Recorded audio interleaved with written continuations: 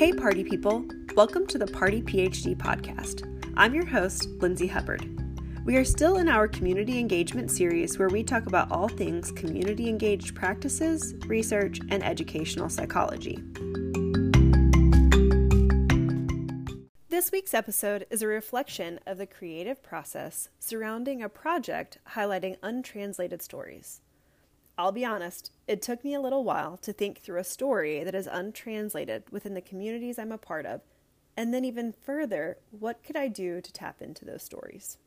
After circling around science teachers, students, scientists, and then back again, I thought more deeply about the relationship between science teachers and the mentor scientists for summer research experiences. In my own experience, beginning teachers are around the same age as the graduate students working in these labs, but in other cases, teachers are the same age or even older than the PI of the lab. In the last 2 years, I've noticed the relationship between these two professionals is complex. Teachers are used to being the PI, so to speak, in their own worlds and classrooms, but they're not on their home turf anymore. Researchers are used to folks in their labs working mostly independently to accomplish the common research goals.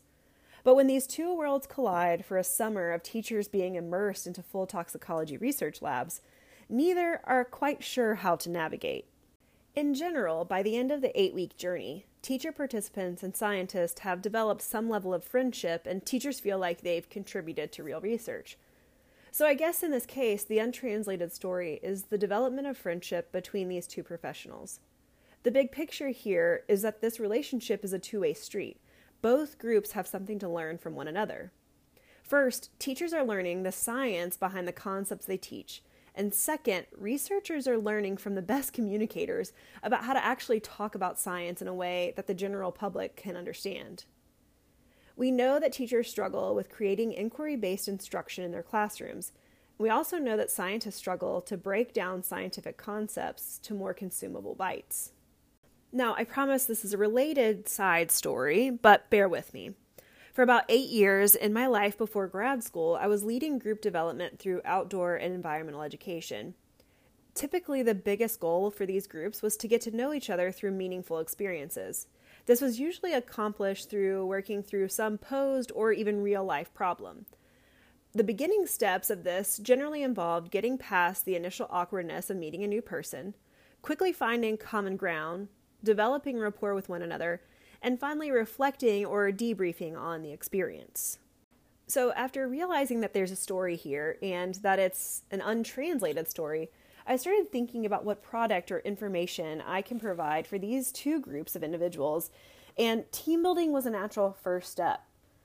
Through a natural progression of team building exercises ranging from icebreakers to more developed problem-solving activities, I believe that teachers and scientists could start their relationship on more neutral ground, and this experience could further expedite the friendship that they develop, and ultimately maximize the greater good for both teachers and scientists. Now, all of this is not just so that teachers and scientists can become better friends. Sure, that's great, and there are a lot of benefits from this type of networking, but overall, it's so that students can reap the benefits both of their teachers being better prepared and more confident to teach tough scientific concepts, and that scientists will be better at communicating the science that is impacting the communities and neighborhoods that these students are coming from and going home to each day. Claiming that students will benefit from a relationship outside of themselves is a bold claim, I recognize that. But I can't help but think that if teachers and scientists are spending less time navigating the beginning stages of their relationship, they can spend more time creating ways and removing barriers that connect students to science.